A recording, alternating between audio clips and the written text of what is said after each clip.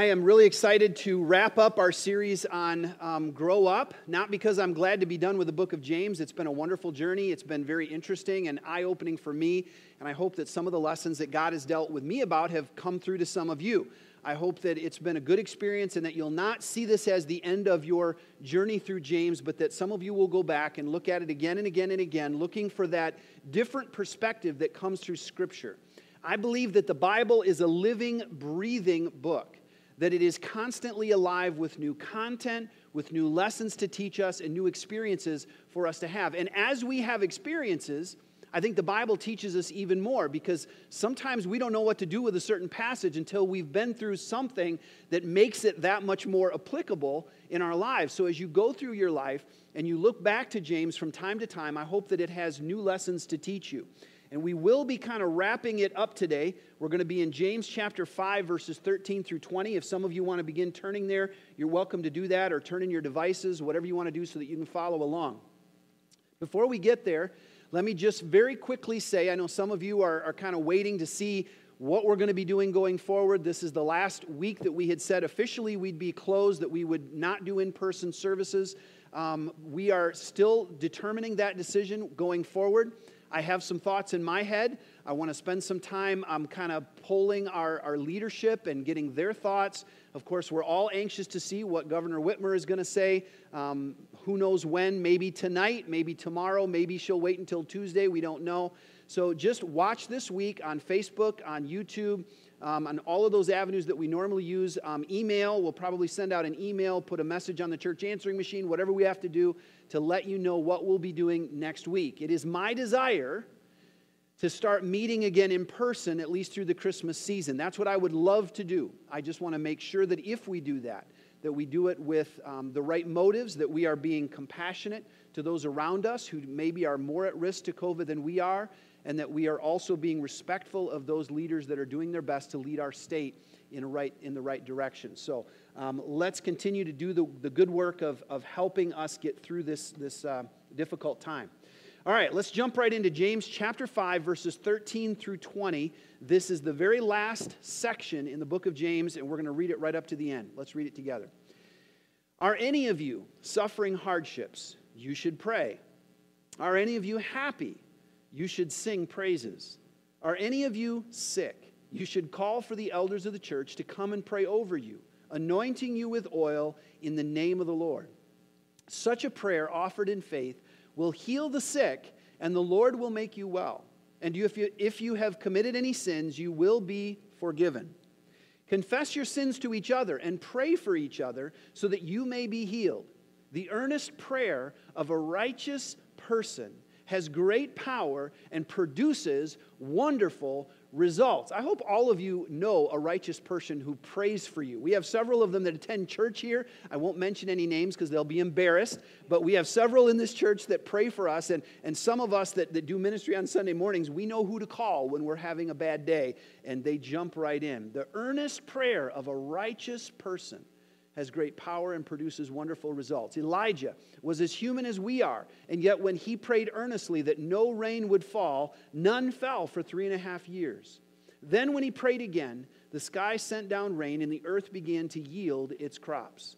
My dear brothers and sisters, if someone among you wanders away from the truth and is brought back, you can be sure that whoever brings the sinner back from wandering will save that person from death and bring about the forgiveness of many sins. Friends, I'm here to tell you today that as we wrap up James, it has been an incredible journey in learning how we grow up in our faith. And I hope that you can kind of see as we cap this whole thing off that James returns to kind of two of the themes that he believes are most important. And we kind of get a clue as he ends the book as to what his whole goal of writing this book in the first place may have been. Let's kind of take a look. He starts out by talking to to three different groups of people. Two specifically that describe most of the experiences of our lives. The first thing that he says is, are any of you suffering hardship? Can I just get a hand raise if any of you feel like you've been suffering some hardship in 2020? I think probably this is one of those years that will go down in history as being one of the most hardship-filled years of all. Now, I love the fact that on Facebook and on some of the social media I've been seeing, some of the people are starting to say things like, hey, 2020 hasn't been all bad. Here's something good that happened in 2020. This awesome thing happened to me in 2020. Let's not write 2020 off completely because 2020 was really good for this reason and that reason and that reason. I think all of us have experienced some kind of blessing in 2020. At least I hope you have. I got a new grandbaby, so I'm a happy guy. Now, that grandbaby throws up on me every time I hold him, so that's not the greatest, but I'll take baby puke any day as long as I don't have to clean it up. But so if the baby pukes on me, I just say, hey, Mom, come get him because, mess needs cleaned up. Grandparents don't do messes. Amen? All you grandparents out there, the baby, needs a new diaper. We call Mom and Dad. It's a great setup. I love this system. I wish I'd have done this first. Anyway, so some good things have happened in 2020. But 2020 has been hard, too. I mean, we had COVID kind of starting out at the beginning of the year, which kind of just shed a weird light all over the whole year. And then after COVID, what was it? It was the murder hornets. You remember the murder hornets? We kind of forgot about the murder hornets. They're still out there somewhere, although they killed a bunch of them or something or froze them. I don't even know what they did. And then we had fires out in California, and I believe there's just another one that has just started burning again. We've had all these wildfires happening and taking place. There's just been so many weird things going on. And then with the political climate this year, I don't ever remember a time when our nation was divided so heavily based on an election. There was so much difficulty and uncertainty about what the future is going to hold from a political standpoint and from a socioeconomic standpoint as we look at the impact of COVID and the political system and the world markets and all of those things that are happening. It has been a year filled with hardships. And even if none of that has fazed you, every single one of us experiences hardships almost every day. And if not every day, every week or every month.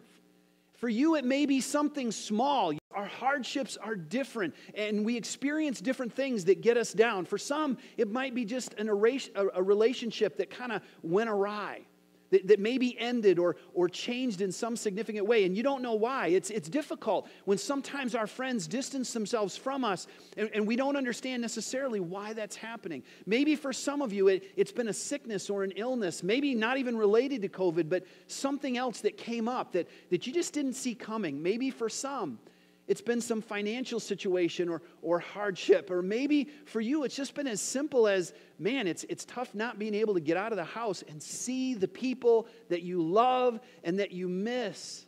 I got to be honest with you. Yesterday here at the church, we have something called a Cheer Sister Party. Our ladies ministry does this. And the ladies all get together and find out who their cheer sisters were for the year. It's a kind of a secret thing.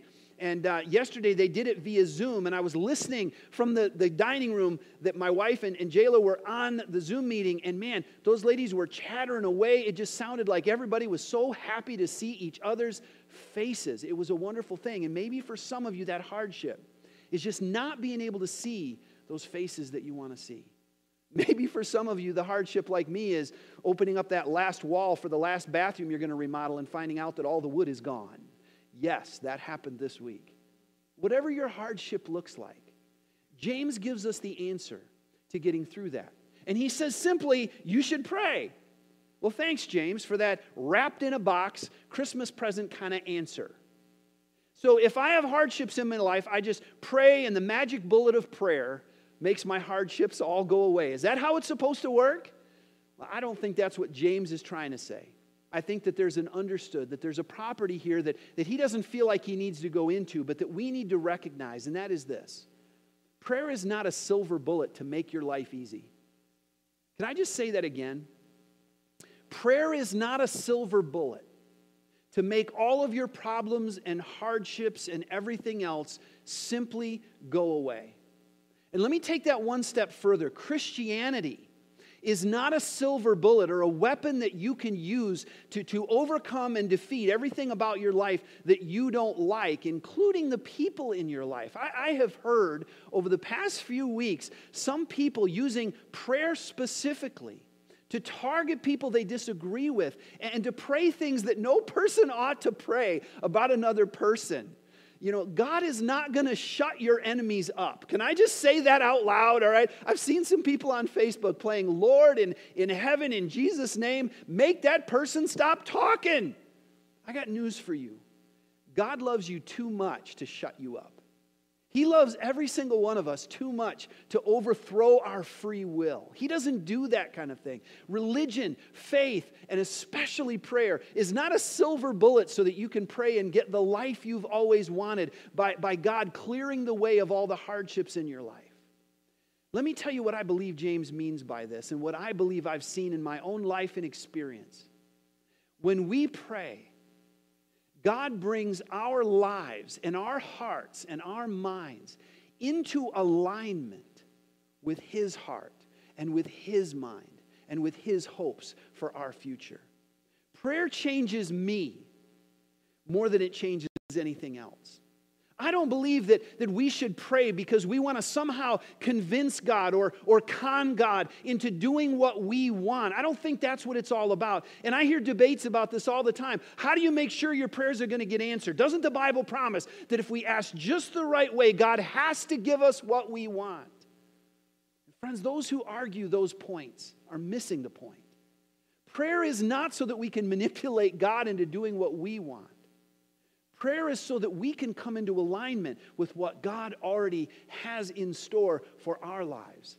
It is as much about changing us as it is about changing our circumstances. I don't believe James is trying to tell us that if you're suffering hardship, you pray and your hardships go away, because I believe God has a greater purpose than that in mind, because it is through the hardships that we go through in life that He teaches us the best lessons, that He teaches us how to rely on Him and how to depend on Him and how great life can be. Now, make no mistake about it, the hardships we endure are not because of God. It is because of sin being present in our world that we experience the hardships that we do. God's plan was the Garden of Eden. And if you look back and see the history, the Garden of Eden was the most hardship-free place you'll ever find.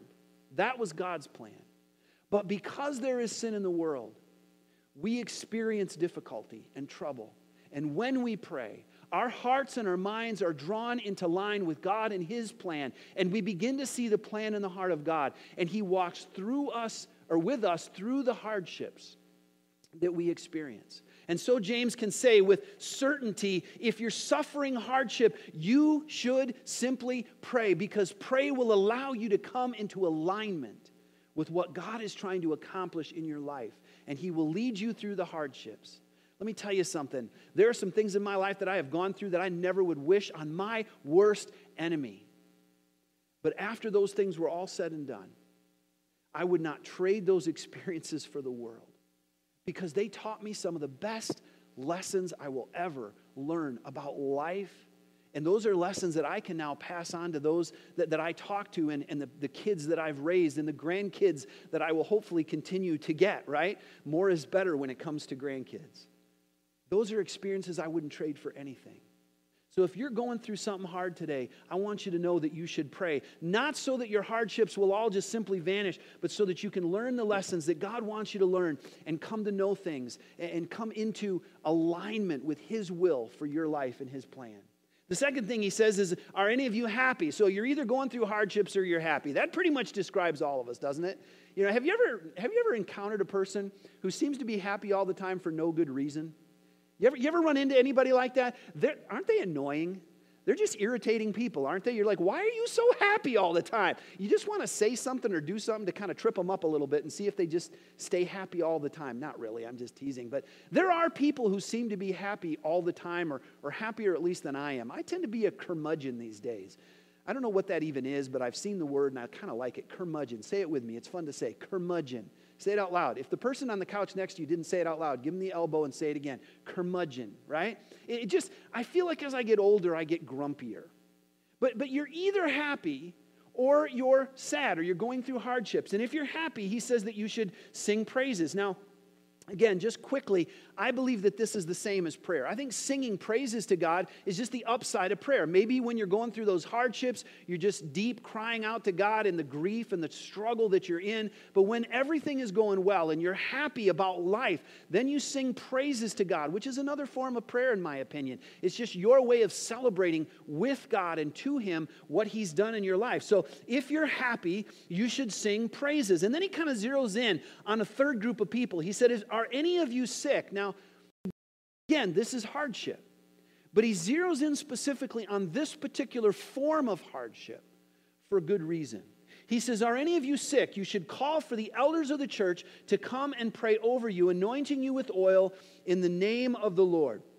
So if we're sick, we should call the elders. And again, he talks about doing this in the community of faith. And this is one of the things that I love about the church.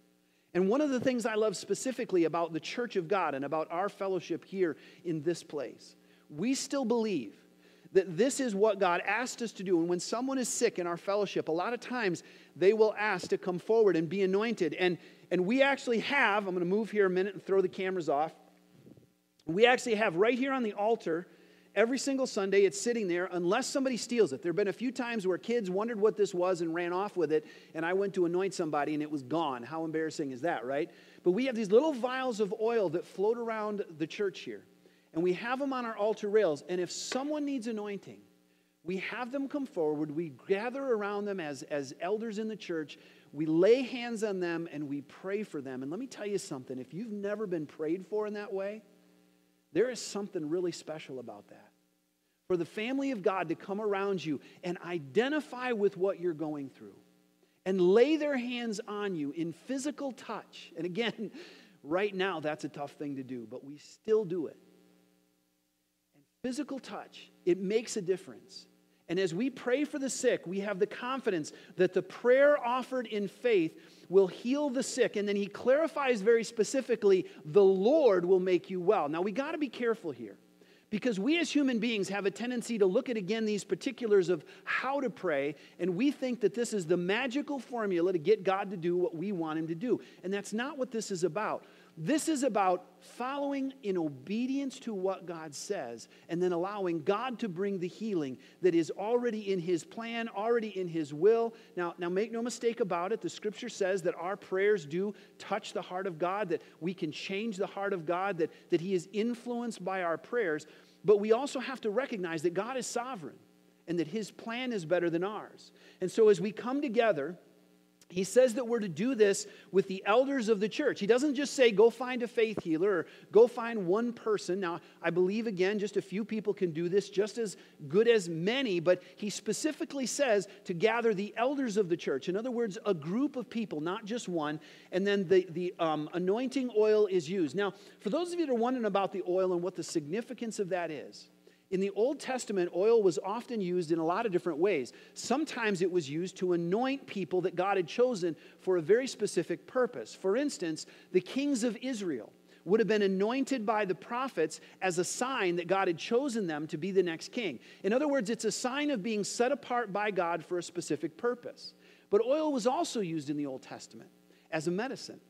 They would often pour oil on people's wounds or sores, and it had healing properties that it would go through. And so it was used as a sign of health and healing, as well as a sign of God's anointing and his plan and his will for the rest of your life. And so when you put those two things together, what you get is this idea that we need to, one, use the things that are available to us as human beings with the common sense God gave us to try to bring that health and bring that healing with what God has given us up here in our brains. So we should not necessarily shy away from that which God has given us to try to heal, but that we should depend on God while doing our very best to use the tools that God has given us to heal people. So it's not something that we do in opposition to medical science per se. Rather, we're using one of the things that in the Old Testament was one of their chief medicines that they used. And so it's symbolic in a lot of ways of not only God's blessing, not only God's plan,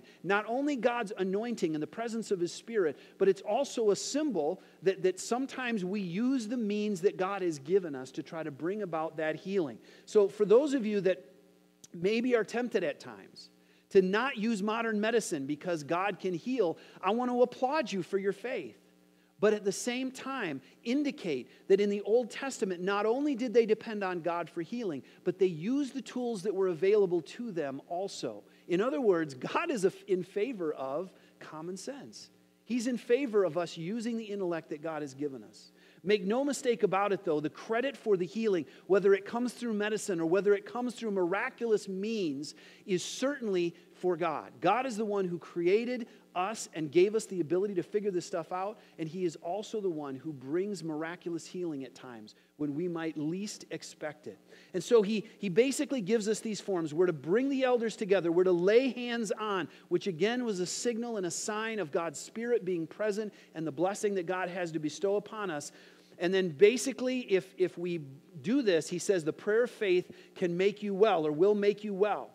And then he goes on to start this other conversation and talks about how your sins will be forgiven in the process. Now, this is kind of a strange thing. It's kind of tough for us to figure out what in the world is he talking about here. First, he's talking about healing, and then he just makes this transition right into the idea of your sins being forgiven. And there's a couple different things that people sometimes think about that. Sometimes people think that maybe he's talking specifically about being healed of some kind of sickness that was the result or the consequent of a specific sin. And I've heard people try to make a case for the fact that that's what James is talking about.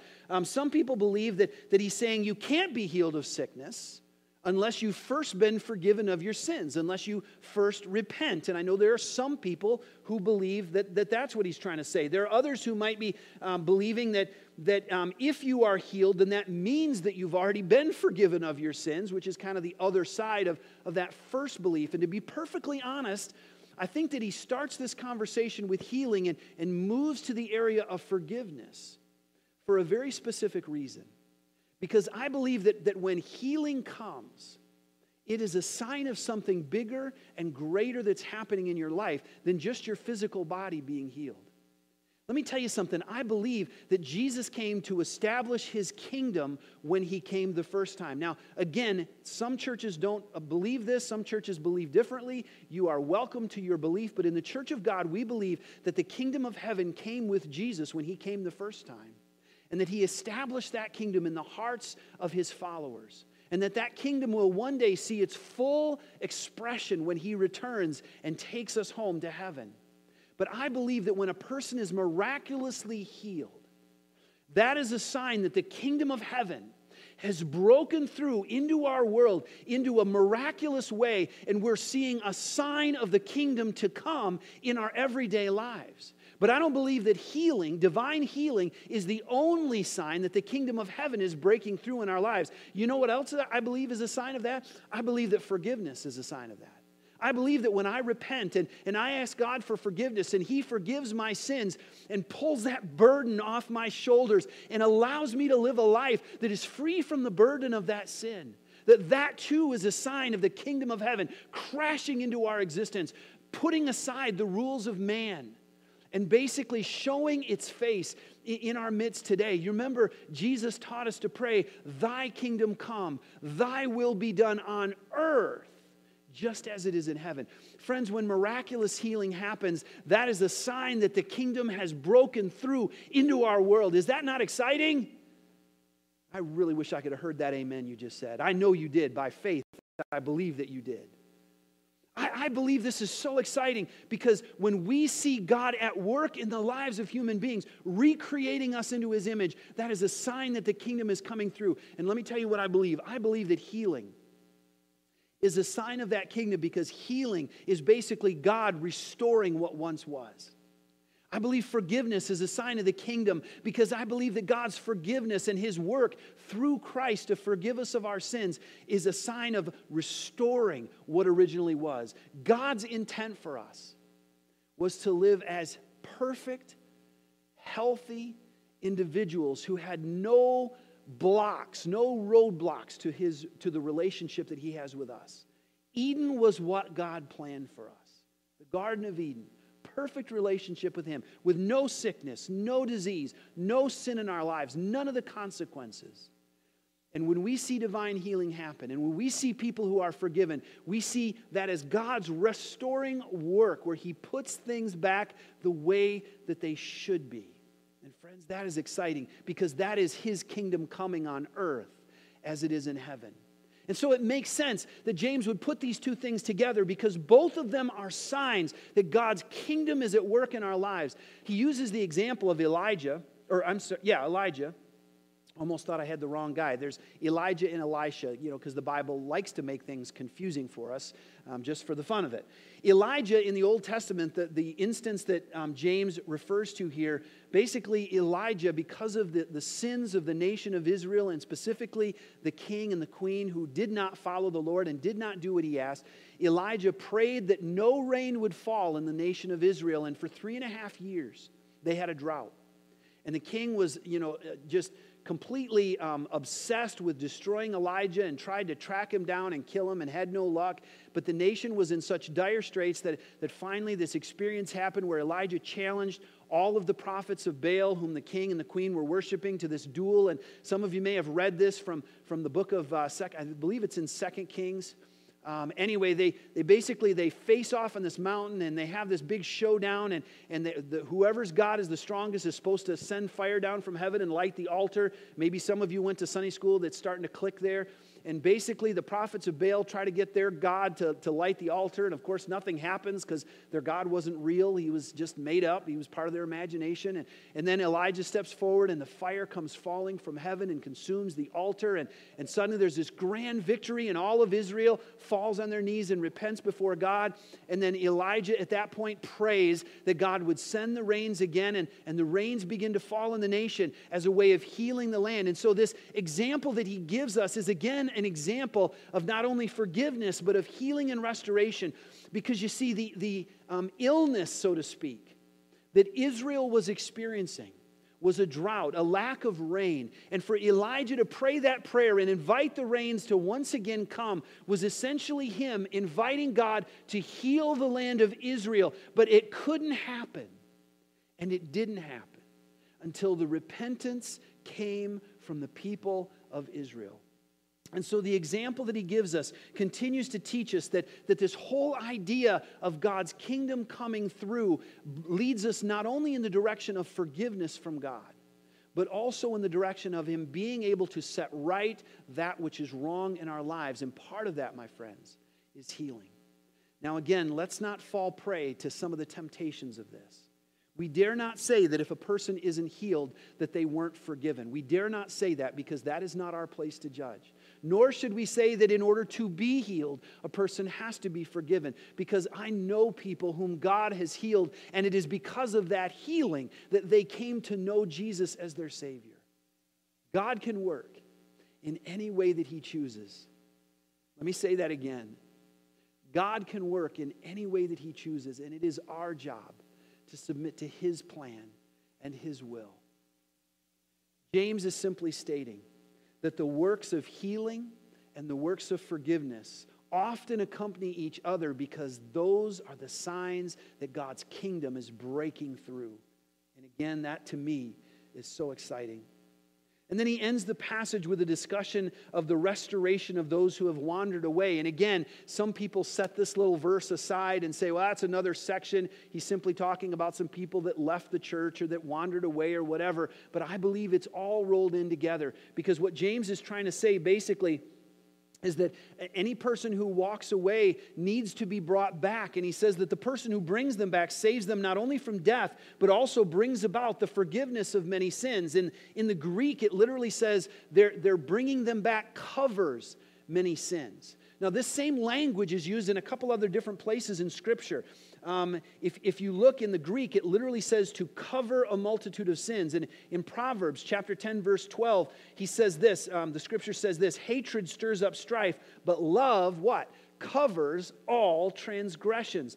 There's another spot in 1 Peter 4:8 where he says, above all, keep fervent in your love for one another, because love covers a multitude of sins. And so we have this verbiage from James which says that if you can restore a person to the kingdom, if you can restore them to the church, if you can help them not to wander away, but rather to come back to the faith, then that will cover a multitude of sins. And then we have this other language in the rest of the Scripture which I believe gives us a good indicator of how we do that. How do you restore someone who has walked away? How do you help them come back to the faith? Well, friends, I think that you must confront them with truth, but you also have to remember that love covers a multitude of sins, that even if you can't have the conversation perfectly, even if you can't do it the right way, even if you don't have the words in the moment, that if you will just love them, that will cover a multitude of their sins. And friends, the best thing we can do if we see a brother or a sister in Christ wandering away from the faith is to go to that person and to love them with everything that is in us and to declare to them as best we can in love the truth that God has given us to proclaim.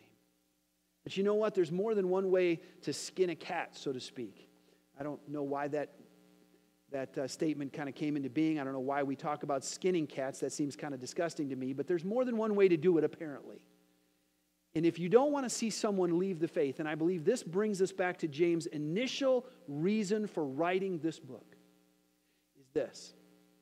People who are maturing in Christ, people who are growing up in their faith, people who are not content to sit and let somebody else speak truth into them all the time, but are willing to go out and eat for themselves and learn on their own and grow in their faith by their own effort and not just by the effort of others. People that are willing to grow in their understanding of who God is and also employ God's wisdom in understanding how to live that out. People who are maturing in their faith in Christ very seldom walk away from that faith.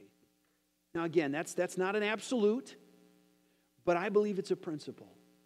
And so if you want to keep people from wandering away, if you want to redeem your brothers and sisters in Christ from wandering away from their faith, one of the best things you can do is invest yourself now into helping them grow in their faith, in their knowledge, in their understanding, and in the wisdom that they have about how to live this Christian life. One of the best ways you can keep someone from wandering away from their faith is to invest in them growing up and becoming the kind of person, the kind of believer that God wants them to grow into. And if you're worried about someday losing your way in this journey of faith that you have, one of the best ways that you can keep from doing that is to grow in your faith in Christ and to not be content to stay a child in the faith. Don't be content just letting Pastor Jeff feed you each week. Eat on your own. Eat a snack once in a while. Pull out the Word and read it. Spend some time in prayer on your own. Get together with somebody else and discuss what the Scripture means. Talk about these sermons if you want to. Talk about how I screwed it up or how wrong I was. I don't care what you talk about, but talk about it, because in discussing what you hear and what you read and what you learn from God, you will grow up in your faith. And then most importantly, do what James really wrote this whole book about, and that is put your faith into action. Listen, you can't get bored with your faith, which is quite frankly the reason a lot of people wander away. You can't get bored with your faith if you're busy living it out. I'm going to say that again. You cannot get bored with Christianity if you are so busy serving God and serving others that you don't have time to get bored. I'm here to tell you one of the biggest things that's going to be a downfall of this COVID thing is we're all training ourselves to sit around and do nothing. I catch myself doing this.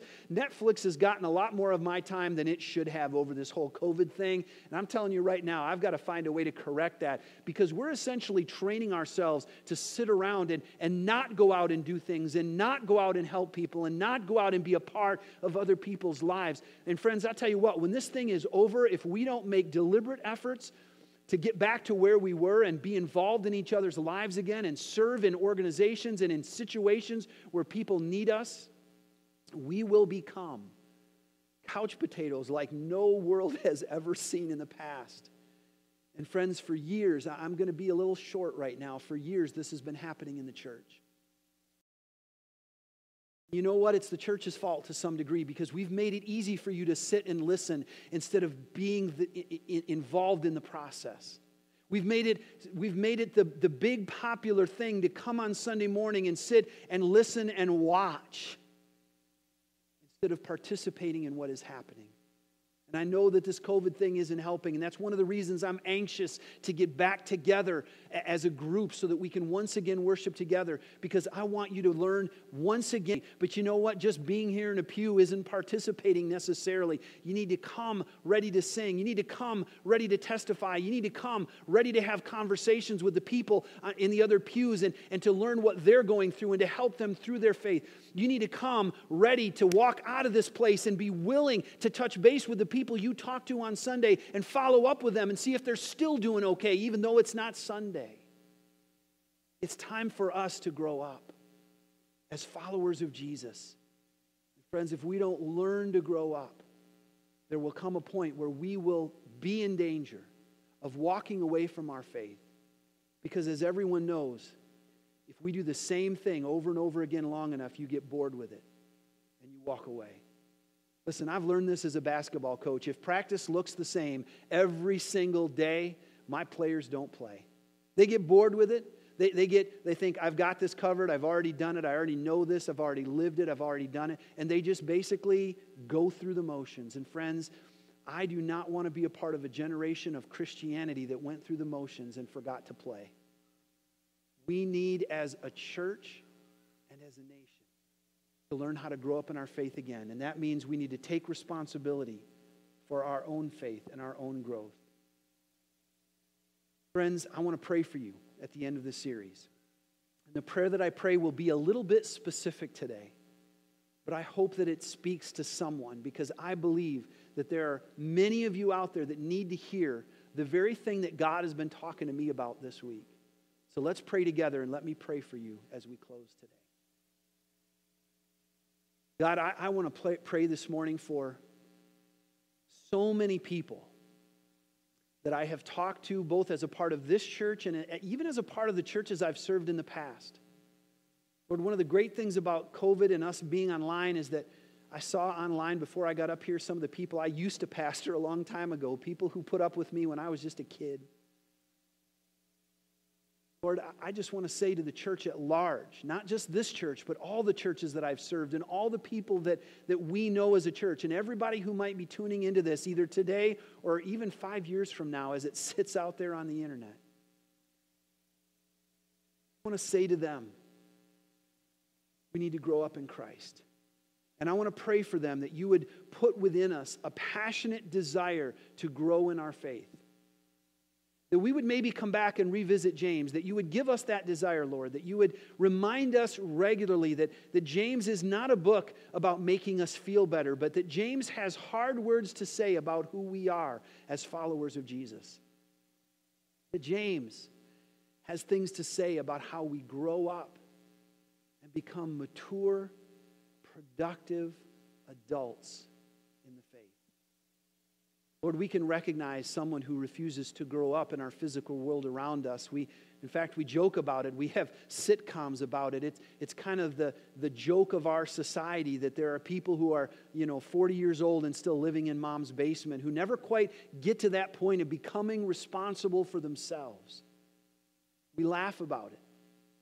But Lord, there's nothing more tragic in Christianity than Christian believers who never quite made it out from under their parents' faith, who never quite reached out and grasped the faith for themselves, who are still living on the shirt tails of somebody else's faith. And Lord, there are people in our church who are the spiritual leaders of their families, Lord. I think of Norma Krantz. I think of other people that I've known over the years. Dorothy Yoder at my past church, whom I mentioned last week. I think of people like the Mossenes back in Defiance, Ohio, and the Grimes and others, Lord, who were just spiritual leaders in their church. And I know that their whole families look to them for faith. And there's nothing wrong with that, unless we're letting their faith be our faith. Father, each and every one of us has to take hold of our faith. We need to learn to grow on our own and not just wait for somebody else to do it for us. Lord, we live in a generation where people church hop and church shop like it's a buffet. We go to that place that makes us feel the best. Or maybe, if we're sadists, that make us feel the worst. Lord, I pray that it would not be about a feeling any longer, but that we would be willing to step up and grow in our faith, dig in and live our faith before a lost and dying world that so desperately needs us. Father, our mission statement as a church is to grow in faith, serve people together. I believe that's a mission statement that still speaks to us. I believe that as we grow in our faith, it should naturally lead us to serve others. And if it doesn't, I don't believe we're growing. We might be growing in knowledge, we might be growing in understanding, but our wisdom is not yet there because we're not serving other people because of the growth that we have. Lord, if we're serving, then we will do that as a unit, as a body, together with the brothers and sisters in Christ that you've given us. And yet, what we often do when we're together is we just fight with each other. We allow ourselves to become divided. And everybody knows that a divided house cannot stand. I pray that, Lord, our nation, our